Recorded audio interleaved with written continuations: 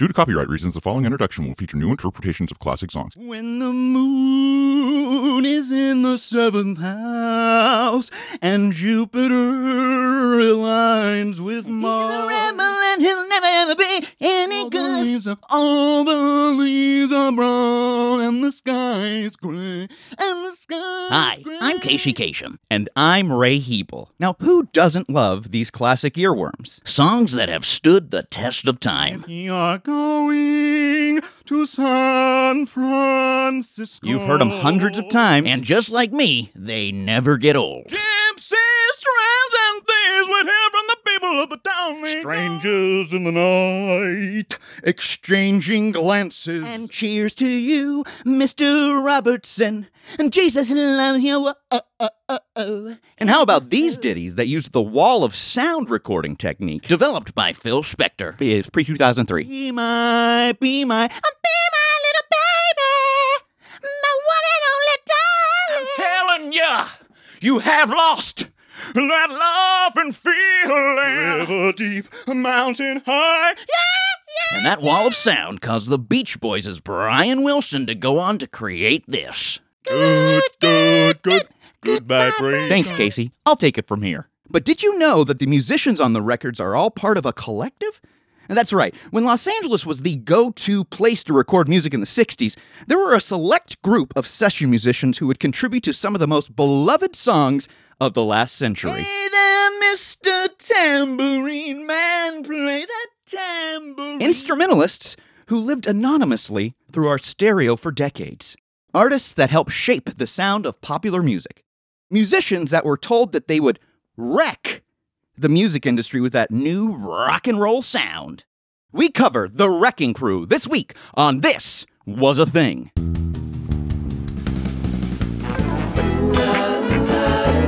This was a thing. This was a thing. Wheels, bewitched, this was a thing. Like a Tweety pillbox, that's what a thing.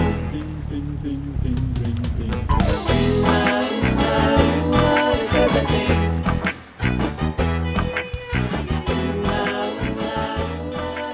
thing. Hi, I'm Ray. And I'm Daniel. And I'm Rob. And you're listening to This Was a Thing, the retro podcast that dives deep into the cultural happenings of yesteryear. This week we're talking about the group of studio session musicians informally known as the Wrecking Crew. Now, this was a thing because back in the 1960s, Los Angeles was becoming the go-to place to record music. Now, all the stars were heading out west, leaving New York City in the dust, and those stars needed to have top-tier talent backing them on their records, and if they wanted that top-tier talent, they called the Wrecking Crew, informally known as. What were they formerly known as? Well, I mean, they apparently didn't really have, like, they were known as, like, the Clique, but, like, they didn't really have the name The Wrecking Crew apparently didn't really stick until one of them released an autobiography in 91.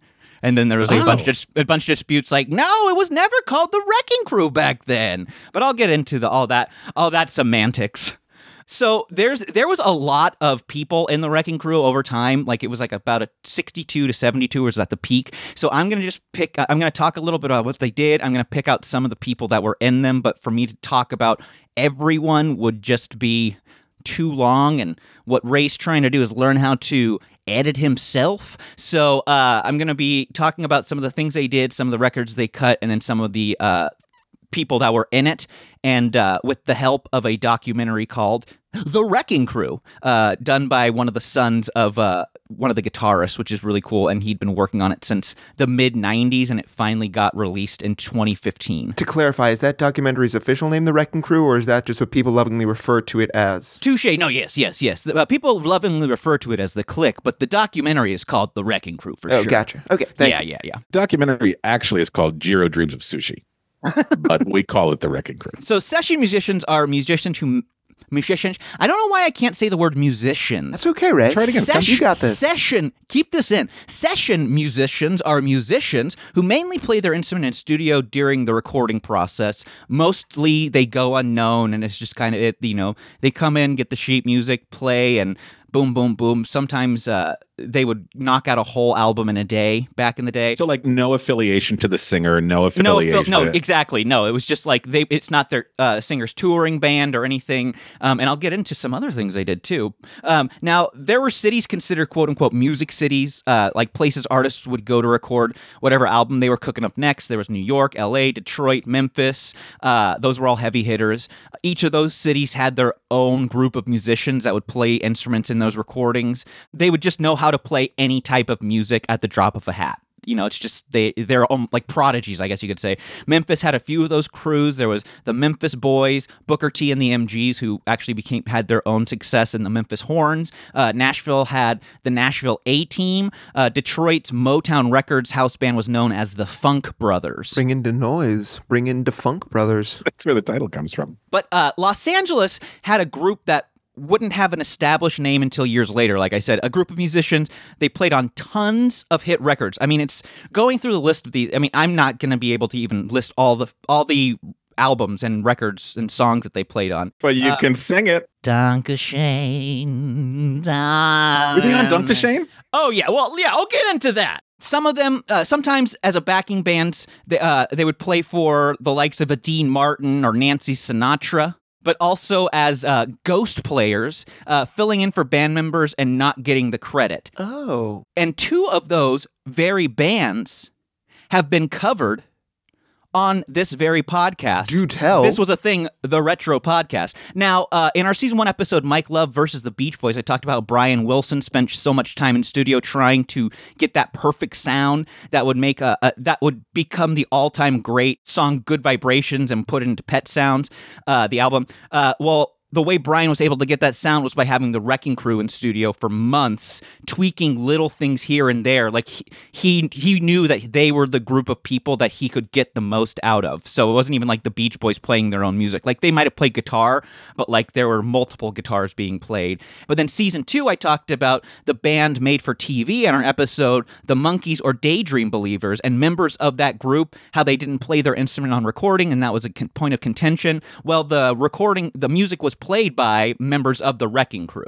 So they sang their songs, but the Wrecking Crew played the instruments because the label knew that they had good musicians, at least, before they were putting them on a record. Like I said, there's no definitive number of how many musicians were actually in the Wrecking Crew, but what is definitive is that they were a huge influence on some of the biggest songs of the 60s and 70s. I'm just going to talk about the formation of their work and just some specific members and their achievements, because like I said, this thing, I mean, it would go on and on and on. And I'm sure that there's going to be someone I didn't name, and I'm sorry, but there's a lot of people. And then I can go into the whole vocal group. I mean, oh my God, there's a ton of vocal groups. My word. All right. So LA was the place people went to record. Booking studio time was hard to do because things were constantly being recorded and booked. So when you did get studio time, it was expensive. So to keep up with the pace of all the stuff, the musicians needed to know what to do. They needed to be able to get sheet music and how to add to it because, you know, time is money. And when they didn't have space to record, like if we had it, we got to get in there and cut this track. You had to know how to play all types of music, how to sight read, but most importantly, and at least for the musicians, to be ready to get to the studio at a moment's notice because they were technically on call. So literally you could be sitting around all day and be on call and then boom, oh, we need you, someone can't make it, and then that could be your big break. I'd say studio musicians have probably been around as long as recorded music. They record on different records for different artists, largely going on and on, like I said, but they make a very solid living in doing so.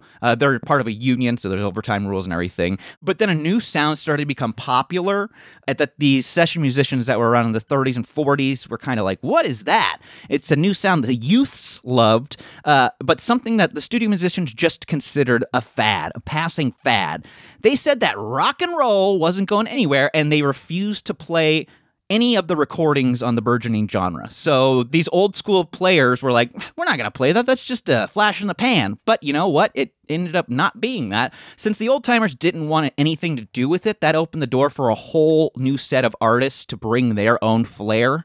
And these musicians would, like I said, later be known as the Wrecking Crew. 91, when Hal Blaine, I saved his story for last. When Hal Blaine released his autobiography. Hal Blaine? Hal Blaine. Al? Like Albert? No, Hal. Like Ah, Halbert. there's an H. Not like Albert, but Albert. Halbert, yes. Pronounced H as in night. Yeah.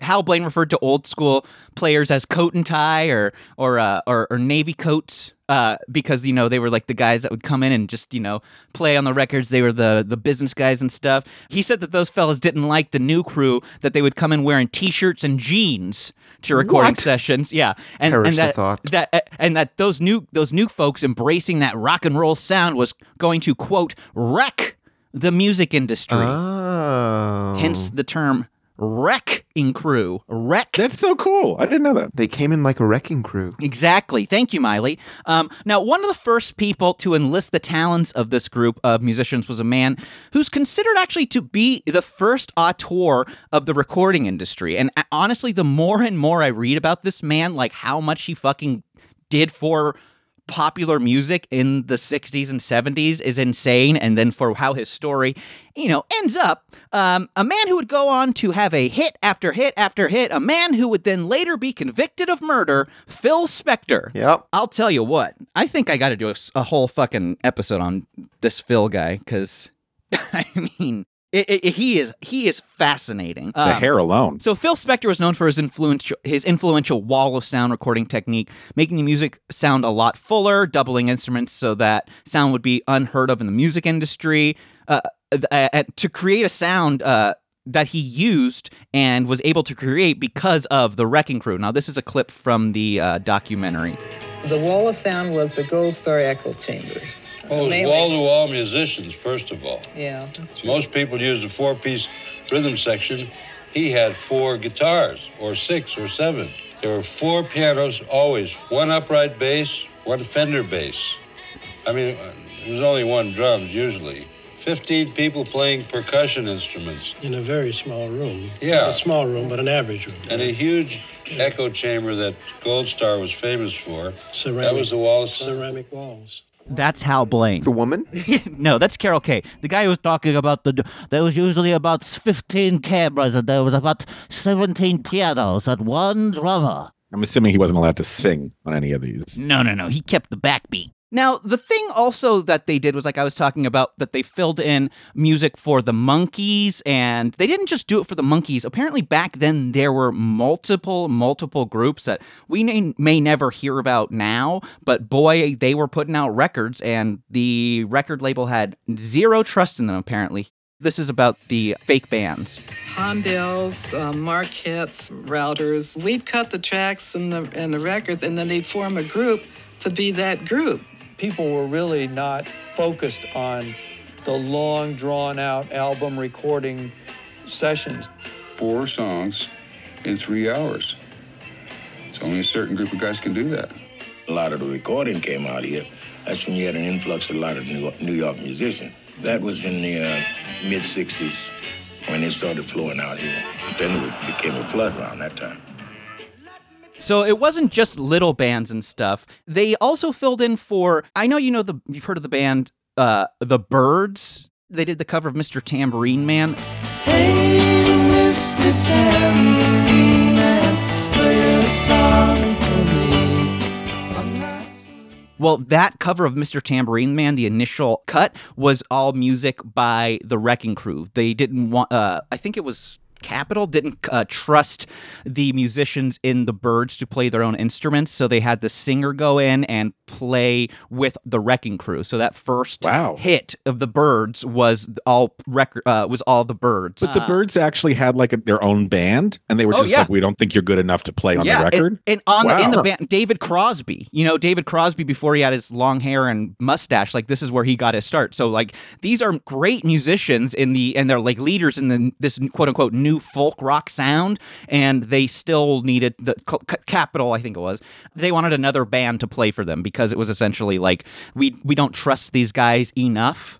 And then there was Good Vibrations, because I'm kind of just going over some of the things that they had their hands in, and then I'm going to go over members because I feel like that's the easiest as opposed to like all their stories getting to the place. Gotcha. They put their names on huge songs. This is the intro for the documentary, and it kind of will give you just an idea of like all the different stuff they played. She's somehow closer now.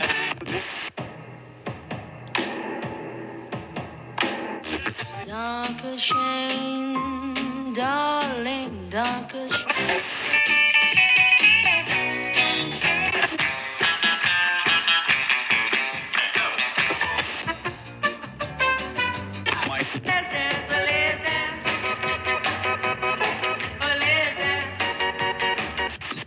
Strangers in the night. So those were some of the big things that the Wrecking Crew did. I'm going to just go over some of the people in the Wrecking Crew and some of the stuff they did. And this first guy, I think Rob's really going to like some of the stuff he's done. Tommy Tedesco was one of the guitar players for the Wrecking Crew. His son made the documentary.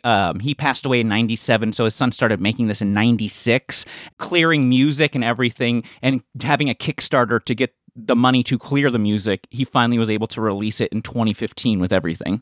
Tommy Tedesco was born in 1930. He'd go on to have a hugely successful career. Guitar Player magazine said that he's the most recorded guitarist in history. Several hundreds of songs he played on became top 40 hits. Several hundreds of the songs he played on. So not talking about the ones that didn't become top 40 hits. Several hundred top 40 hits he played on. He recorded Beach Boys, Barbra Streisand, Elvis, Mamas and the Papas, Everly Brothers, Ella Fitzgerald, Cher, Nancy, and Frank Sinatra. That guitar part on Wayne Newton's Dankeschön, that's Tommy Tedesco.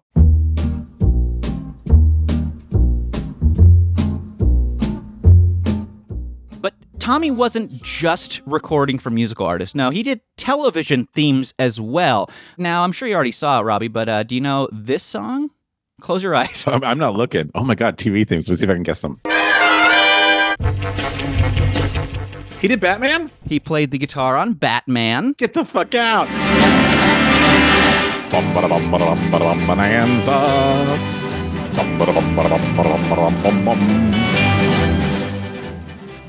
Here's the last one for Tommy Tedesco. Green Acres. It's fucking Green Acres. Yes! So that's the thing. The Wrecking Crew wasn't just doing like top 40 pop music. They were doing albums. They were doing themes for TV. They were doing movies. I mean, these guys, like, if music needed to be recorded professionally, these were the people they went to. So good, so good. Now, he'd go on to play in film soundtracks like Jaws and The Godfather, and he was also the guitarist for the original Roxy cast of the Rocky Horror Show, which was produced by Lou Adler, who he met when Lou Adler was a producer back using the Wrecking Crew in the 60s. So it's just like, it's small world. Yeah, but he passed away in 1997 at 67 years old, but I mean, he had a huge influence. So another guitarist is Bill Pittman. He was born in 1920.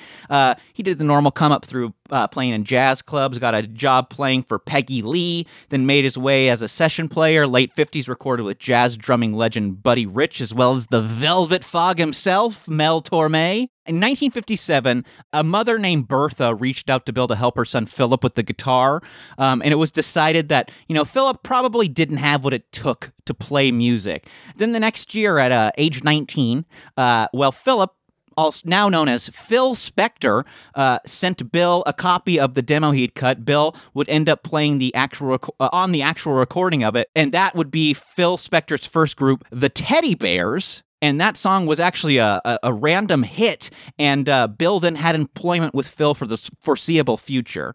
Not only was he one piece of the Wall of Sound, but he would also then record for major acts. I'll be repeating some because they all played on a lot of the same ones, but Frank Sinatra, Beach Boys, Mamas and the Papas, Jan and Dean, the Ronettes. Bill Pittman said that the rock music he was asked to play was unmemorable. Because remember, rock music was all kind of still up and coming, but these guys were like, well, we need to get a paycheck, so it doesn't matter what we're playing as long as we're getting paid to play it. He said that he was genuinely surprised when some of the songs became wildly popular. Producers said that they jokingly claimed that if Pittman thought a record was terrible, then they probably had a hit on their hands. He passed away in 2022 at 102 years old. Wow. So this clip I'm going to show you, play right now, is from the documentary, but it starts with Bill, but it talks about how crazy busy their schedules were as these sought-after recording artists. Gosh, there were so many things went on then. We were so busy. I mean, we would go from one to the other to the other. We used to call going from session to session, dovetailing. Jesus, when you leave the house at 7 o'clock in the morning and you're Universal at 9 till noon, now you're at Capitol Records at 1, you just got time to get there, and then you got a jingle at 4, and then we were on a date with somebody at 8, and then the Beach Boys at midnight, and you do that 5 days a week. Jeez, man, you get burned out. At one time, we did an album in a day for Liberty Records. 5-6 weeks in a row, we do an album a day. 6 tunes in the morning and 6 tunes in the evening. When all the guys realized that we were doing most of the dates, said, we'll get Scale or you'll get somebody else. And, of course, they didn't. So literally, like, they were going from session to session because they were in such demand. I mean, Yeah. and they were making, and they would get overtime. And, so it's just like their days were booked and they were getting, good money to do this. And they kept only getting more and more booked and busy. 2 of the session musicians became, had solo careers. There was a couple other ones too, but big ones. Now, Glenn Campbell started on the Wrecking Crew as one of the guitarists, the Rhinestone Cowboy himself. Born in 1936, he moved to L.A. in 1960 to become a session player. He eventually showed his guitar proficiency enough to gain a spot in the Wrecking Crew. Played on records for Bobby Darin, Dean Martin, Nat King Cole, Paul Revere and the Raiders, Sammy Davis Jr., and Elvis. Glenn would go on to become a major star in the country music scene. He even had his own variety show, the Glenn Campbell Good Time Hour on CBS. Writers included Steve Martin and Rob Reiner. Now, Rob, could you go ahead and explain to our listeners what a variety show is? Absolutely. So in the 1960s, mostly, and a little bit into the early 70s, the 3 major networks decided to take a specific performer, somebody like a Glenn Campbell. Thank you, Rob. For his first few solo albums, he would use the Wrecking Crew as his backing band, but then he ended up releasing a total of 64 albums over a 5-decade career. 45 million albums sold, 1 double platinum, 4 platinum, 12 gold. Passed away in 2017 at 81 years old. Glenn Campbell, R.I.P.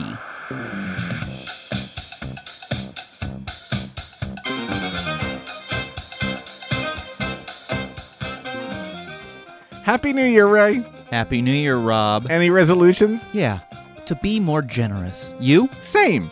I wonder if any of our listeners wish to be more generous too. Well, listeners, if generosity is on your resolution list, head on over to patreon.com. That's patreon.com and search for This Was a Thing and set a monthly donation. Even $1 helps us. Your contributions help us continue doing what we're doing. And if your resolution is to get rid of all your fatty foods and start a healthy diet, please mail me all fatty foods courtesy of the UPS store on Amsterdam Avenue. Stop that. May this year bring you happiness, health, and Howard the Duck. Miss Cleo foresees a wonderful year ahead. The cards don't lie. Now we're going to get into who I consider the biggest badass of the whole fucking Wrecking Crew, Carol Kaye. The one gal, the one lady in the Wrecking Crew. But man, I mean, she can play bass. Born to musician parents in 1935, the first instrument Carol would ever play was the steel guitar. She made her way up playing in jazz clubs and even backing comedian Lenny Bruce. She'd eventually get session work playing guitar and played rhythm on Richie Valence's La Bamba. That's right, La Bamba. Now, one day a bass player didn't show up to a session, so Carol stepped up. Then when the most sought-after LA bassist Ray Pullman got a job as a musical director on the musical variety series Shindig, Carol stepped up. By the way, Pullman led the show's band, the Shindogs. Come on now. Yeah, come on. Now, luckily for Carol, his exit from the recording scene made her the #1 bassist in Los Angeles.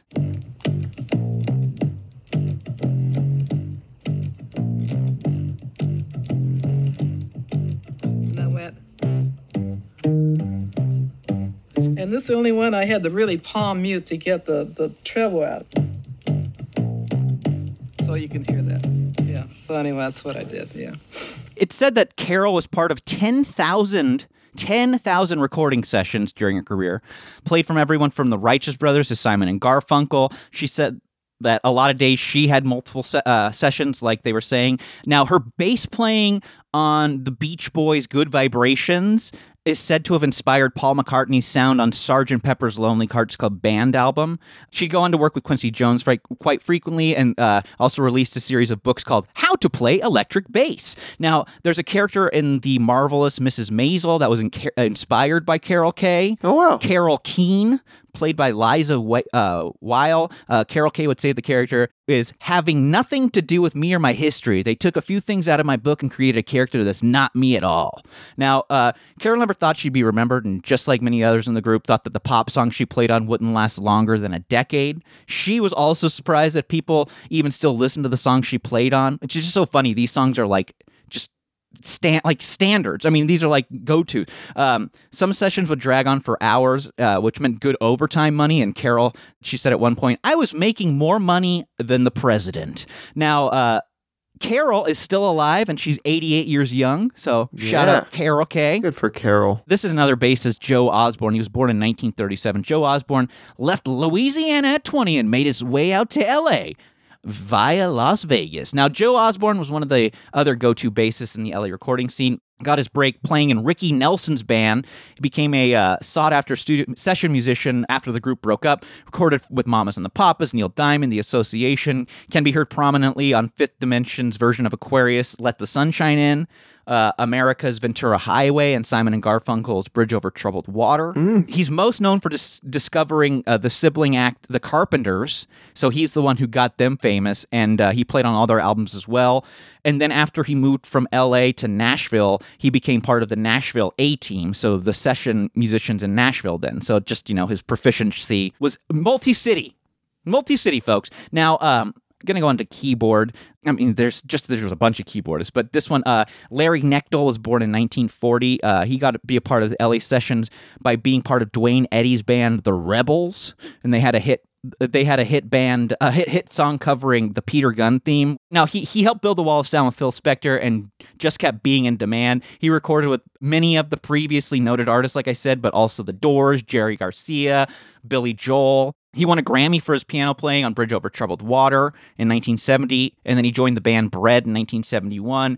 Later in life, he worked with producer Rick Rubin and played on albums with Neil Diamond and the Dixie Chicks, and then he toured with the Dixie Chicks and Elvis Costello. He passed away in 2009 at the age of 69. Now, the other big solo artist was keyboardist Leon Russell, who was in Wrecking Crew. Now, we may not know Leon Russell, but he was a huge influence back in the day with his solo stuff. Born in 1942, Leon made his way out to L.A., having some success playing music in his hometown of Tulsa, Oklahoma. He was influential in helping develop what was known as the, quote, Tulsa sound, a mix of blues, rockabilly, country, jazz, and, of course, swamp rock. We all know swamp rock. Love swamp rock. Let's sing some. Yeah, it was popular in 1950s Louisiana and southeast Texas. That's really cool. So it's like a very localized genre. Okay. Oh, that's the thing is, like, there were such localized genres. That's what I'm finding out. Like, they all had their, like, they'd get one of the new rock and roll albums, and then they kind of put their own local flair into it. Right. Just so much was different things were created. And like, it's swamp rock. There's like no like big hits, but it obviously was huge influence in some people. Now, Leon Russell gets to LA in 1958. He was 16 years old. So he'd already developed a sound in Tulsa at 16. So it was time for him to move out west. He found success shortly after, session musician in Wall of Sound, recorded with the likes of Dick Dale, Bob Dylan, Ike and Tina Turner, Bobby Boris Pickett, Freddie Boom Boom Cannon, Doris Day, Herb Alpert, and the Tijuana Brass. Now, by 1970, the boy that was in the sessions with the short, black, slick back hair was now rocking long hair, long beard, and sometimes a top hat. Rock that top hat. Oh, yeah. Now, he went on to musical direct and play keyboards for Joe Cocker's 1970 Mad Dogs and Englishmen tour and the subsequent live album, which I will say is probably, my opinion, one of the best live albums ever.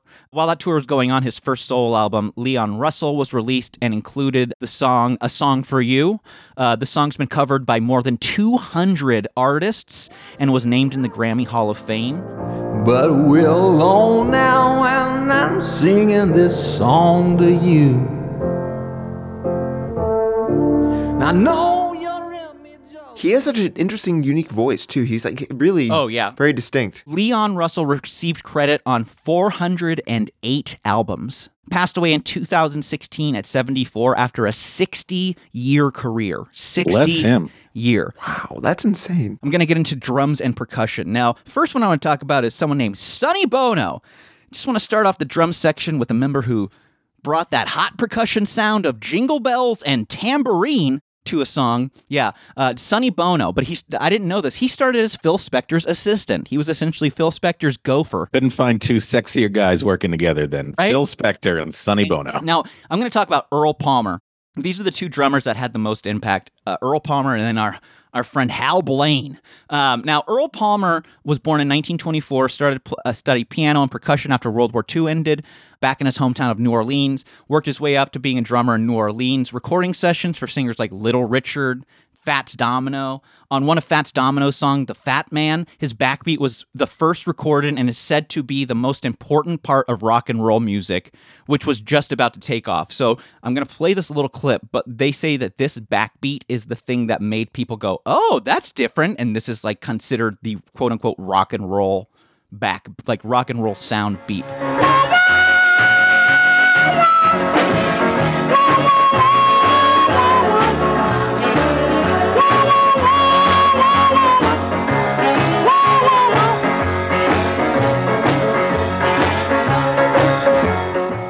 Earl Palmer took that backbeat to LA in 1957, made his way into the Wrecking Crew and Phil's Wall of Sound, along with a lot of the other aforementioned artists. He recorded with Sam Cooke, Ray Charles, Neil Young, Count Basie, B.B. King. Wow. The Musicians Union has him playing on 450. They called sessions dates, like, I have a date from 4 to 8, blah blah blah. Right. But the Musicians Union recorded in 1967 alone that he played on 450 dates. Oh my God.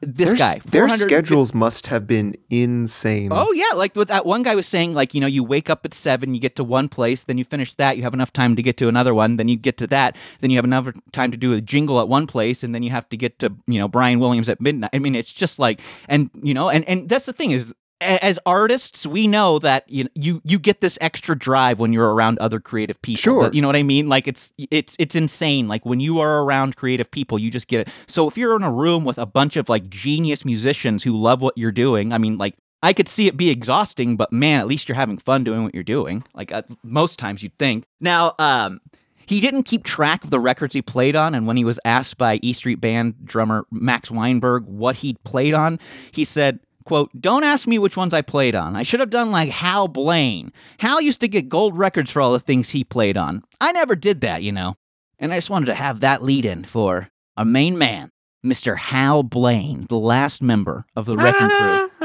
that I will cover.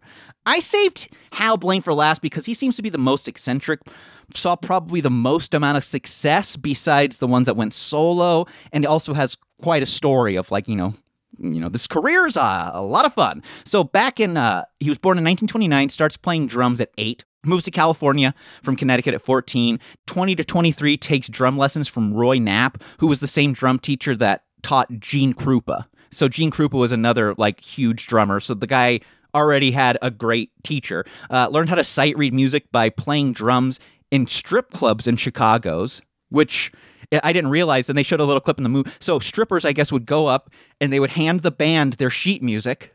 So the band wouldn't know what the sheet music is. So they just have to, so instead of going like, all right, let's do, That Girl Is Poison, they're going to do that song, the DJ is going to play it. It's like, nope, okay, now make sure you keep up with the pace there, because Mama's got to take her clothes off. He toured his way into session work, and in 1963, forever left his mark on music with the opening of the Ronettes' Be My Baby. So this intro is literally like, everyone knows this. Oh, yeah. So good.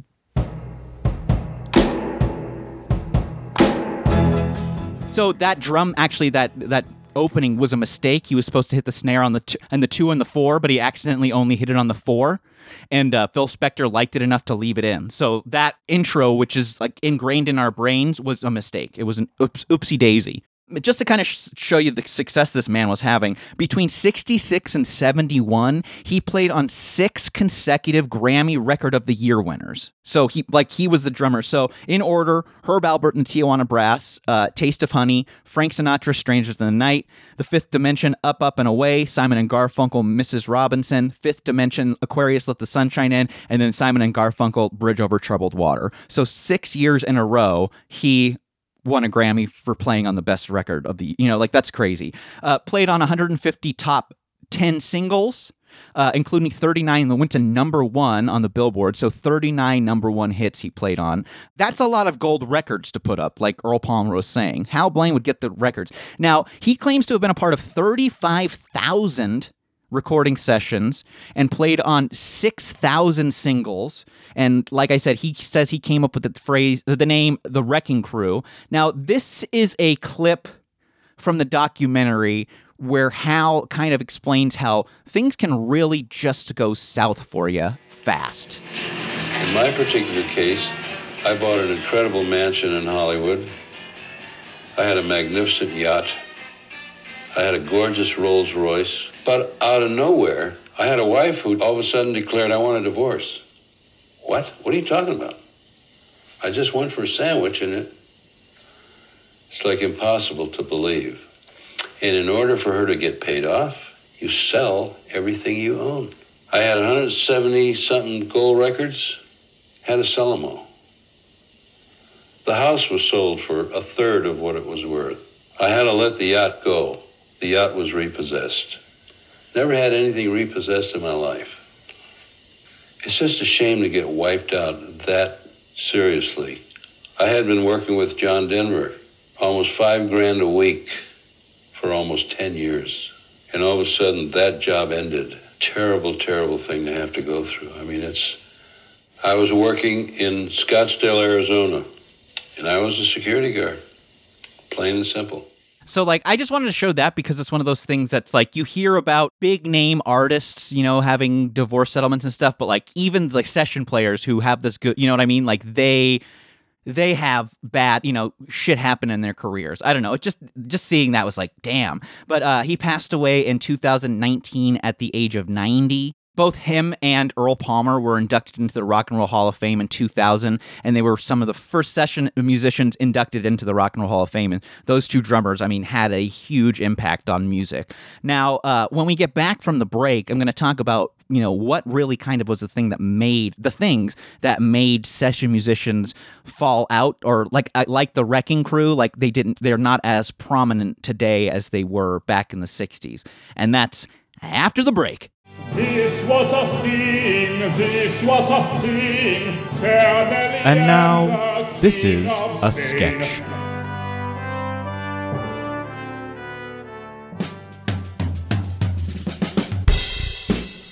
You may know him from his drumming in the WC, or maybe even as part of the Scottsdale, Arizona security force. But Hal Blaine is back, and he's going to teach you drums. And he still hasn't been able to get a new drum kit, so he teaches by word. If Carol Kay can make money off of teaching, then so can Hal Blaine. I'm Hal Blaine, and I can keep a beat. And I can teach you how to keep a beat. And then you can help me beat the IRS. That's right. When others would be mortified of admitting to being part of an obvious cash grab, Hal Blaine doesn't think that way. I need the cash. Hal Blaine is a legend. The man worked from everyone from Sonny to Cher. He owes it to the world to share his gift, just like he owes almost $47,000 in back taxes. Nobody ever said that sovereign citizenships were bupkis. That lesson in sovereign citizenships in turn taught Hal a great lesson. And now he's going to teach you a lesson, a drum lesson. Hear and learn some of Hal's most known techniques. And remember, the man doesn't have a drum set, so this isn't your average drum lesson. Left stick, hi-hat, right stick snare, and then you hit that, you just go back and forth, and then you want to hit the bass drum with your foot. Just you have it or you don't. Now, how much did you say Carol made when she did this? Paradiddle, paradiddle, paradiddle. And then you take your stick and you go cymbal, cymbal, cymbal, cymbal, cymbal, but you want to go faster than that, but I can't speak that quick anymore. I mean, is anyone else getting hungry? You guys hungry? You want to just go boom, boom, boom. Well, if we're talking legs, then I'd say Tina Turner. Yeah, hands down. Very close second, though. Ike Turner. Yeah.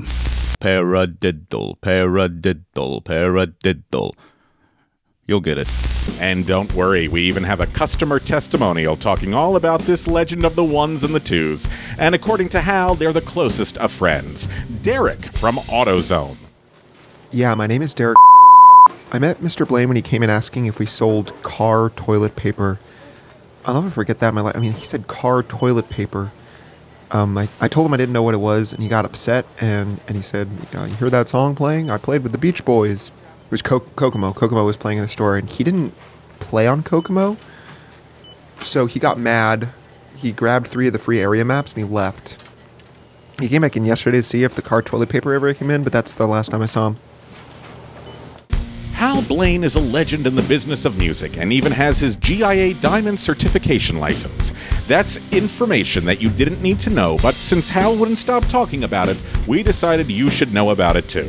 When you get your first big check from doing music stuff, people are going to come out of the woodworks and, okay, can I borrow money? Hey, can you invest in this? Could you put it in the property? No, don't listen to any of them. Just listen to me. I was very successful in the music industry. Invest in diamonds. What started as an idea for a drum lesson tape soon morphed into a lesson in the music industry and a deep dive into diamond investment. I bet Carol didn't talk about diamonds, did she? Hal Blaine's Drum Rolls and Diamonds, Lessons in Life. What really killed the music industry is when they stopped manufacturing Quaaludes.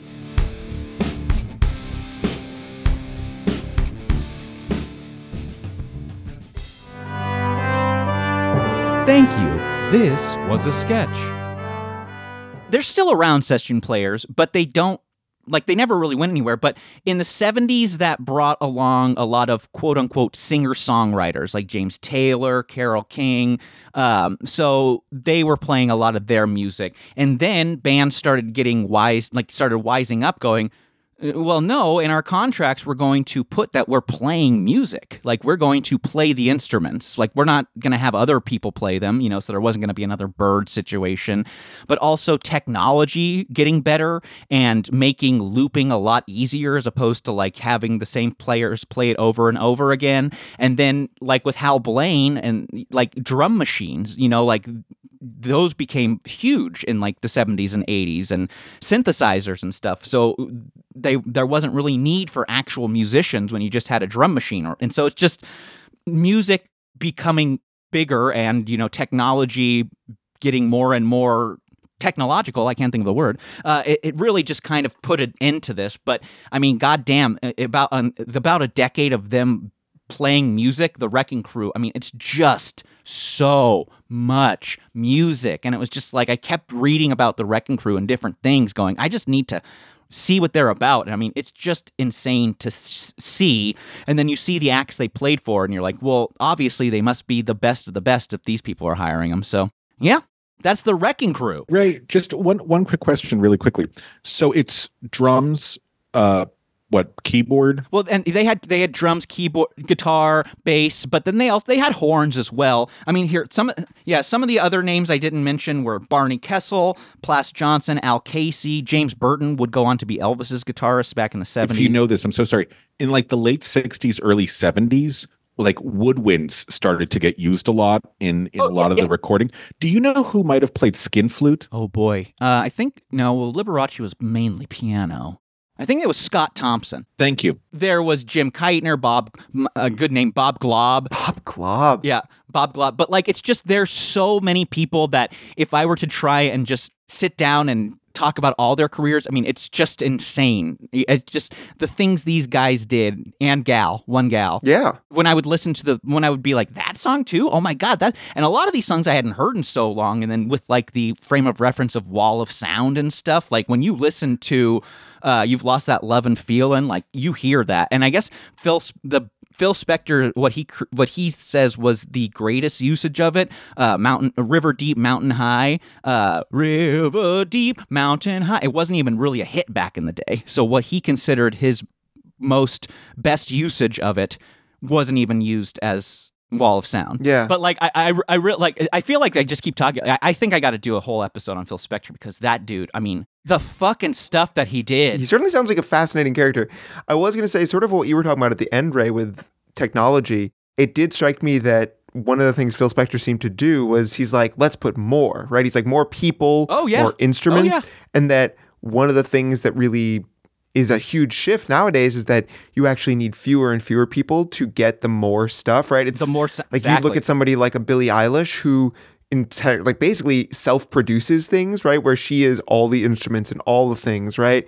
And I think that that's a really, I can imagine that that's a hard transition for studio musicians or for people who are used to this sort of in-person, like you add sound by adding people, whereas now you add sound by adding experience with technology and with understanding sampling and like this sort of like I wonder, I'm curious what these people would think of sampling. Like would they think it's just, would it be anathema to them? Because that's sort of what it sounds like. It's like they treasure music that they play so much that the idea of being like, well, we'll just take a little cut of this song and repeat it and then use that. It's like, I wonder what they would think of that. Well, it's funny because I guess it's similar, but like Tommy Tedesco, he would go on and do like seminars and stuff. And he was talking about how like, yeah, I was doing a thing and they needed a song that they were in Mexico. So I gave them a little bit of this. And then they were doing a song and they were in Belize. So I gave them a little bit, and it was the same song, but just a little bit different. You know what I mean? So it's essentially like the cheating that was probably done because no one like could look up the stuff that easily was,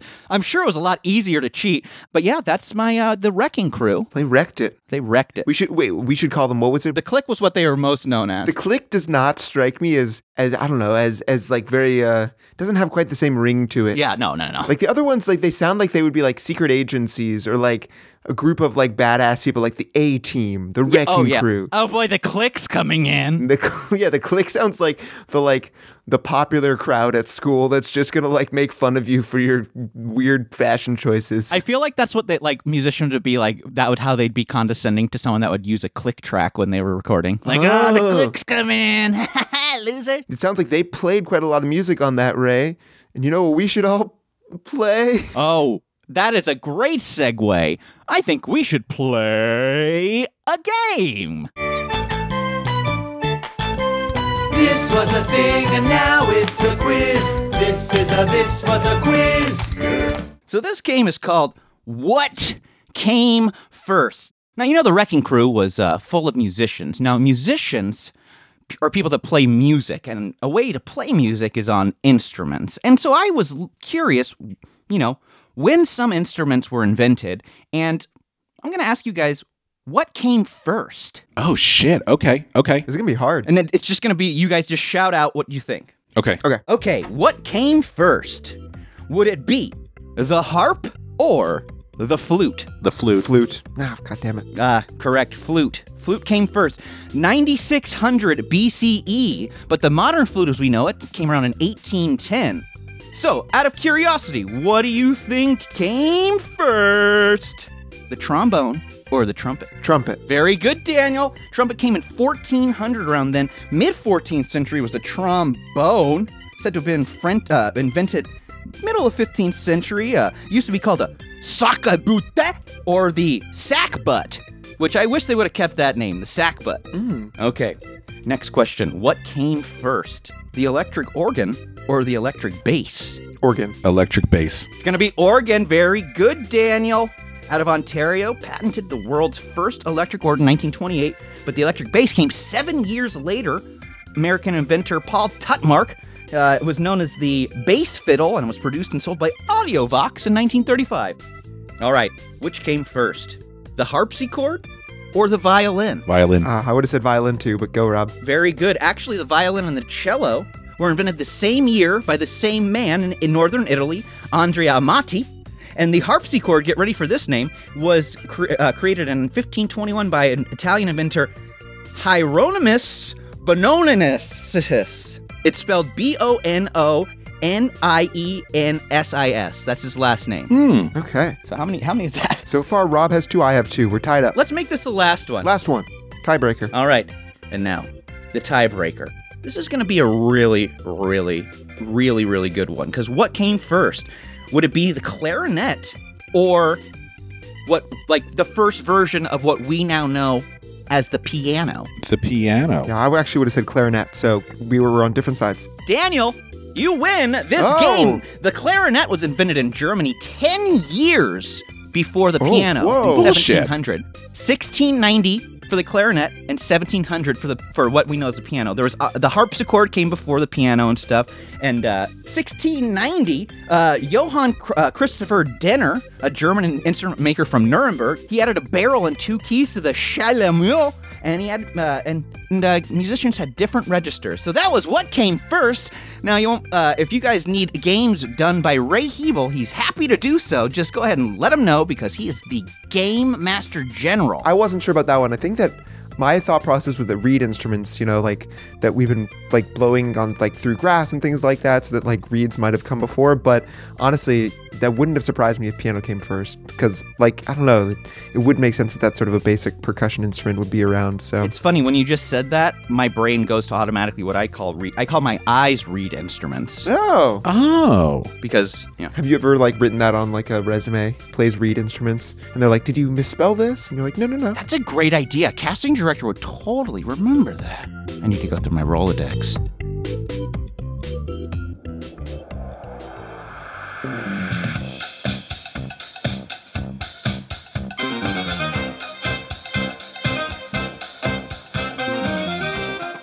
Hey everyone, thanks for walking down memory lane with us. Ray, if they want to continue their stroll with us on This Was a Thing, the Retro Podcast, where can they find us? Well, if you want to continue your stroll, go ahead and grab your walking shoes, because you can go to www.thiswasathing.com.